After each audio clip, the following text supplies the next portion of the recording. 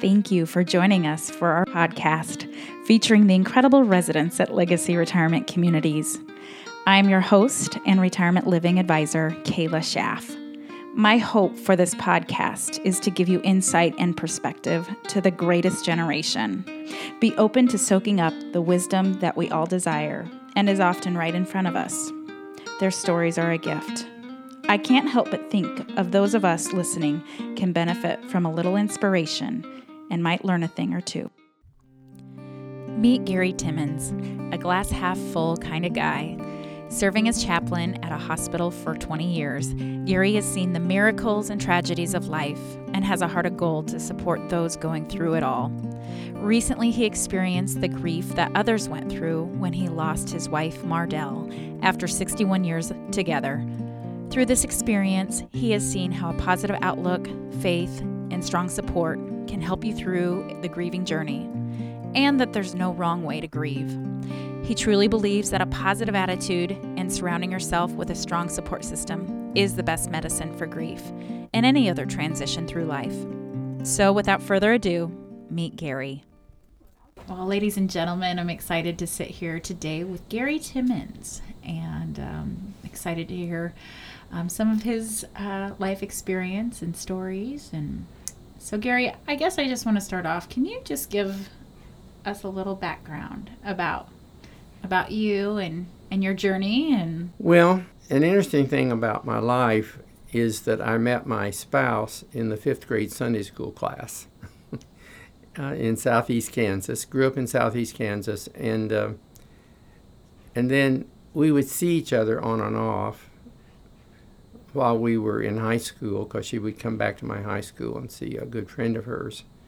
And then on our high school graduation, she just said, here you're going to college in Oklahoma. And she named the college that I was going to. I said, yep. She said, I'll see you there. And so then my girlfriend from the 5th grade Sunday school class eventually became my wife just before our senior year in college. So I grew up farm boy, Southeast Kansas, and my first car, this is just ridiculous to tell these things, was an old Chevy that I painted lavender with yellow wheels, enough to make you throw up, really.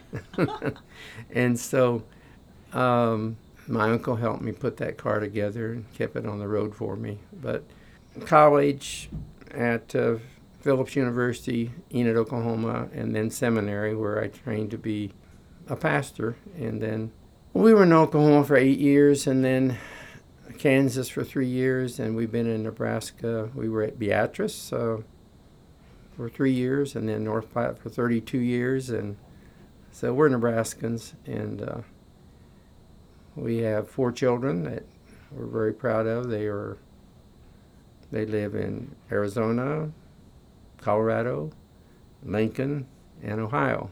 So 11 grandchildren, and only 2 of them are married. And I just found out on Christmas Day that I'm going to have my first great-grandchild. So anyway, that's fun to look forward to in July, which happens to be my birth date. So I told her she had to hit my birthday, and we'll see what happens. But can you tell me a little bit about your work as a pastor? Did you always know that that's what you wanted to do? I discovered the kind of the urge or the calling in my senior year in high school.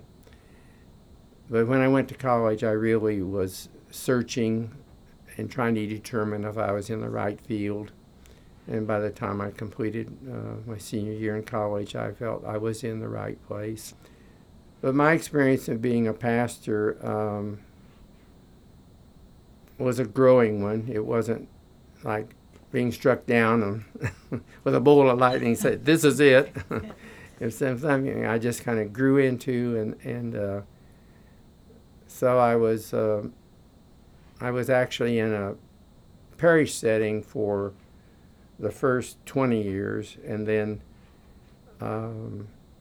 quite by accident had the opportunity to start a chaplaincy program for the hospital in North Platte.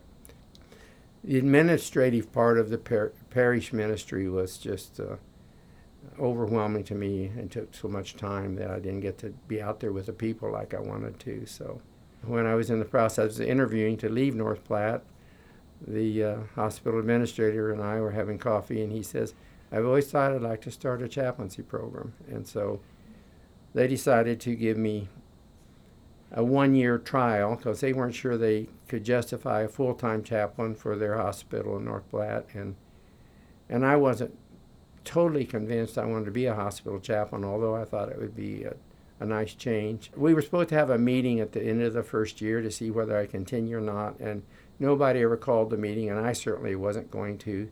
So at my retirement party 20 years later, I just said, I'm temporary. We're just trying this thing out. It was quite a big change for me to go from parish to one-to-one. In the hospital setting, you're like on a roller coaster of emotions, and you go from a happy room to a sad room, and call in all days, all times of the day and night for emergencies. I'd say I benefited. I don't know that it's more meaningful, but I felt like in the hospital ministry, it was more of what I had intended to do, and that was work one-to-one with people. And it gave me the opportunity of it. I found that's carried over by living at the Legacy. When you live at the Legacy, you just become a great big family, an extended family. And then when your friends get real ill, or you hear that they've suffered from a fall or something, one struggle I've had is my pastor heart kicks in, and I feel like I should go to them and help them in some way. I found it easy to reach out to them and to see if they're okay. And so in that way, it's kind of benefited me to interact with our residents because of my background. Well, I was going to say that's one thing I've always appreciated about you is that you care for others. And that's very evident in just my conversations with you as well. You care for staff. You care for the people that are in your life. Well, it's kind of been my life, and so it comes easy. That's just me. You bet. And you're in a season of life where change is inevitable. Oh, yeah. The thing that my wife and I hadn't anticipated in moving to the Legacy was that we would get really close to people and form the friendships that we have formed. As you know, my wife died almost 3 months ago, and that was just an amazing experience for me to be situated at the Legacy, where all at once I found myself surrounded with this loving community of just people reaching out. And it was a wonderful experience because I was usually the one in my whole life who was reaching out to others, and then to have them embrace me has been very meaningful. And my children and I are so thankful that we decided to move to the Legacy and that we made that decision together as a couple. I cheer on any couple that is considering leaving their residence and moving to a retirement community. And I think it's just wonderful when people make that decision together. It was quite a relief to our children that we made that decision due to my wife's health. She had a lot of health issues. She was falling at home, and I didn't feel safe leaving her at home while I was out doing yard work, grocery shopping, or whatever. And so we made the decision and surprised our 4 children with the announcement that, hey, we're moving. And I felt like from Arizona to Ohio, I felt this big sigh of relief from our children, because they knew now that their parents were in a safe environment. And then after my wife's death, my children were observed what a loving extended family that how much that can mean. And I do really feel like, I don't know of anybody that doesn't really just care about their fellow residents. I was a caretaker for my wife for over 3 years, and it's now, I'm in a new stage in my life where I'm doing more activities than I was able to do the first few years we were at the Legacy. Gary, what was it like to be a full-time caregiver? I feel like it's one of those things, unless you're in those shoes, you just can't really understand.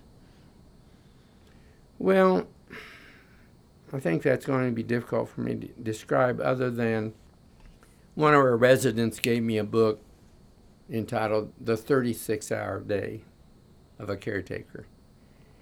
And it's a very meaningful book, and she was in the same place I was. She was what you call a 36-hour caretaker, and she thought the book might be helpful to me. And you don't feel like, you always feel like you're on duty, which, 61 years of marriage, how else would you want it,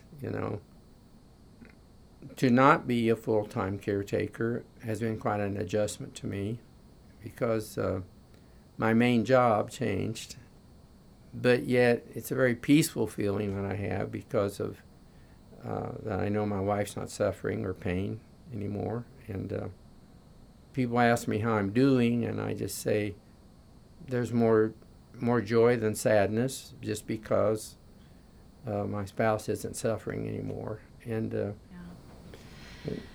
so as you've gone through this very recent transition of losing Mardell, what has this season taught you so far?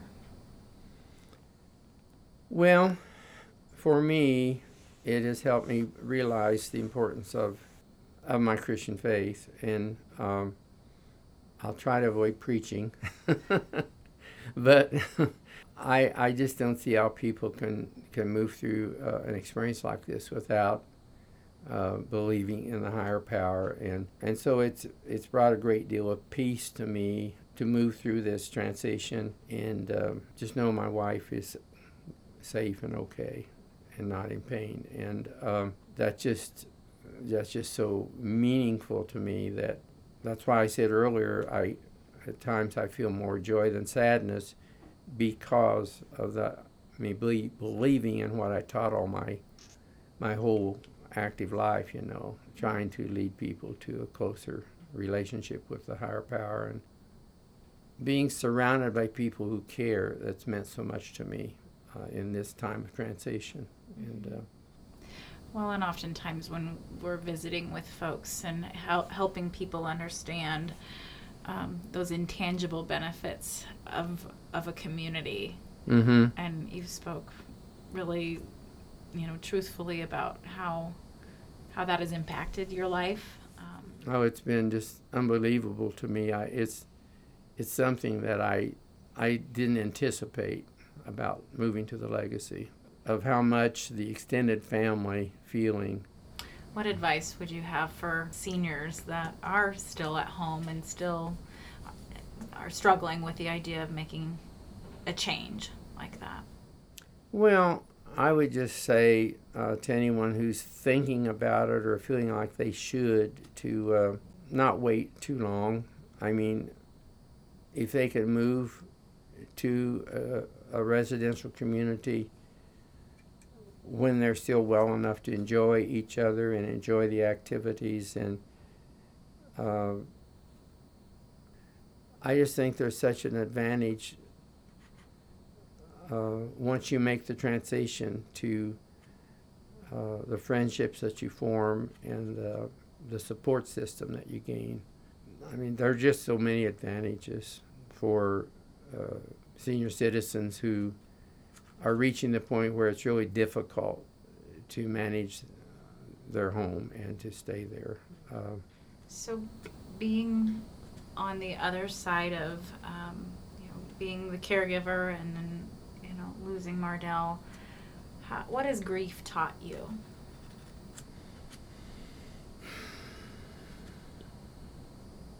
Or how do you view grief differently than before? You know, it's interesting. There have been times since my wife's death that I'm surprised that I'm not grieving more, that in some ways it was easier to move through than I imagined it could be. And again, I go back to the fact that of faith, my Christian faith, and then immediately my mind goes to the people who surround me with such love and support. And so 20 years as a hospital chaplain taught me an awful lot about the grieving process. And I would have a monthly group meeting with hospice couples or a spouse who had lost their spouse through with our hospice. And I used to say to them, grief is the hardest work you'll ever do. And I guess I was expecting it to be more difficult than it has been for me. But I attribute that, and it's repeating myself, to where we live and having so much support and knowing that a big majority of our residents have been through what I've just recently encountered, and knowing when they reach out to you, when your residents, your friends reach out to you, they really know what you're going through if they've lost their spouse. And so you don't feel so alone in the process.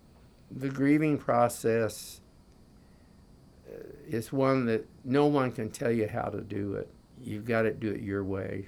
And no one can tell you how to do it. And I'm not even sure which stage I'm in yet, because it's not even been 3 months.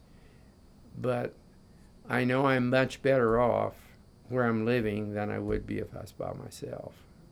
The support that has come from being in what I keep calling the extended family, I just feel people really care about each other in our community. And when one of our members, one of our community is hurting or suffering in some way, then we all kind of have a heartache and suffer a little, Yeah. And that's not all bad. Because as you share with each other, talk about different ones who are in kind of a bad situation, broken hip or in rehab or whatever, then you're able to think, well, if I ever get in that place, I'm going to have a lot of love and support too. Just hearing you, talk about that, I kind of had this aha. We often hear that folks, one of the negative or downsides of moving to a community is it being around seniors themselves, maybe. But what I hear you saying is that's just what you needed. You needed people around you that have had life experience and that you could really relate to and connect with. Yeah. I encourage people to tell their story, and I think right after my wife's death, I had the opportunity to say to our residents that keep talking to me about my spouse. That really helps. And don't feel like it. In fact, I've made it kind of a habit since my wife's death of, if we're sitting at a meal, I intentionally mention my wife. And it's helpful to me to be able to keep talking about her. And that's part of the grieving process for me, is to keep remembering the good times. And that often helps the person I'm talking to remember some of their good times that they had with their spouse. And so it's that kind of reaching out toward each other that is, it really helps the healing process. So you're catching me here in the midst of a process that I don't know that it'll ever be completed, nor I want it to be completed, because there are always going to be good memories. And by being in a community like we are, there's plenty of opportunity for people to ask about each other and care for each other. And so there's a lady that I exercise with almost every day. I mean, she's there at the same time I am, and she's constantly asking me how I'm doing, or she says, I remember this about Mardell, and it's just a great, loving community, and I don't know how else to put it. And so because of that, I think I'm able to be more positive than negative and feel uplifted. When you look back on your life, what matters most? Oh, I think love and family and the support of a loving community. Just love and honesty and trust and encouragement. Those are all very important to me. And thank God I chose a vocation where that was easy to practice.